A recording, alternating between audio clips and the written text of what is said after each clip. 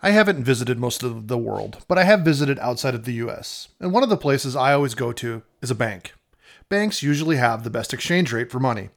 And if you can wait and not exchange at the airport, you'll have a better return. Now, in the USA, there's rarely a line at the bank. But in every country I've gone to, the banks in Costa Rica, Nicaragua, El Salvador, Mexico, you better be prepared to wait more than an hour outside to see a teller. That is why today I want to talk about banking. Well, specifically the taking of payments or payment processors. And I want to tell you what PayPal tried to slip through.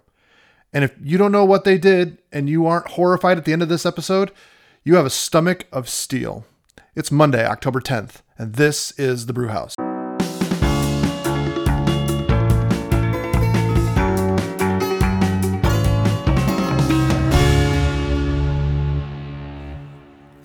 So yeah, I was going to do a Rivian weekend review. I have a couple hundred miles on it. I wanted to talk about things that I like and don't like, but honestly, this PayPal thing made me stop in my tracks. And I knew this was going to be my Monday's episode. I did get a lot accomplished over the weekend. I have a 1984 Chevy K10 Silverado edition. I got it running, and the boys and I cut wood. Their nephew joined in the fun.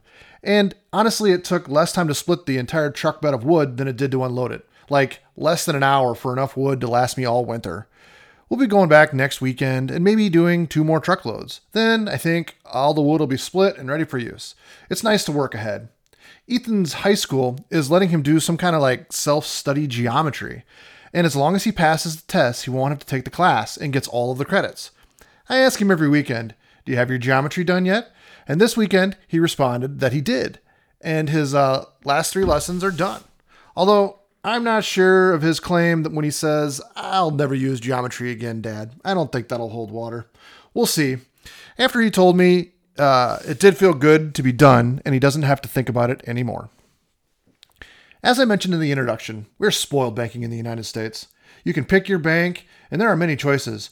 Like, do you want a national bank or a hometown bank or one of those credit unions? So many options. And if you don't like it, you can get a cashier's check or wire the money to a new bank when you're done with them. That's awesome. Credit processors are another animal entirely. What a credit processor does, it acts as an intermediary for your money from you and the company that you're buying from. Take, for instance, if you go to the store and you buy something, you either hand your credit card to the cashier or tap, insert yourself. The store uses a third party to process this payment. You probably have heard of companies like Square, Clover, Merchant One. There's really an endless list of companies that do the transactions. Their job is to take the money from, say, your Visa and put it in the store's bank account. Now, these processors have rules about what can be sold. For example, some transactions are high risk, say, like calling a 1-900 number. Someone could easily say my credit card was stolen and that wasn't me and do a chargeback. The credit card companies are responsible for these chargebacks and they hit the processor and the store to get the money back. I've experienced this in my own working life as I'm a part owner of an outdoor store and we sell guns, knives, anything outdoorsy or gun related. We in fact lost 2 processors before we found one willing to take the risk with us. And what I really mean is the risk. We don't even take credit cards online. Every transaction is run in the store with the person standing there. We have cameras, and of course we have the logbook and the 4473, the government form they have to fill out. I just think maybe sometimes certain credit processors don't want to be attached to certain things that are sold, albeit legally, but what do I know? All of us also know about the terms of services. There's those really long things that you agree to when you sign up for a new iPhone or install some software, or even just signing up for a Google account. You get hit with pages long documentation. What the company is going to do for you and what you aren't allowed to do. Like Google probably has a clause in there that says you can't hack us. From time to time, companies do update the terms of service. Sometimes they're also called acceptable use policies to reflect changes in their business model or maybe add a new product, offering, or something along those lines. Which, with all that long-winded stuff I just talked about, finally brings us to PayPal. Sometime between Saturday night, Sunday morning, PayPal updated their acceptable use policy and stated prohibited activities such as the ending, posting, or publication of messages, content, or materials that meet certain criteria. Anything that was found to promote misinformation would be punished with liquidated damages of $2,500. A what now? A $2,500 fine? Like the company that is normally directly connected to your bank account or has access to that Amex Gold you're carrying around can just decide to fine you $2,500. And we all know PayPal is great with communication to its customers, like when it closes down accounts for users for seemingly no reason, or warning, or they don't even give them a warning when they lock their funds.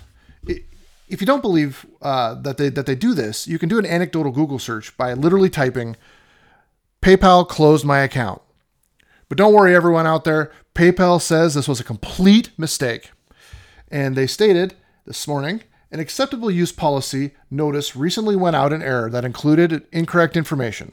A PayPal spokesperson said, PayPal is not fining people for misinformation, and this language was never intended to be inserted in our policy.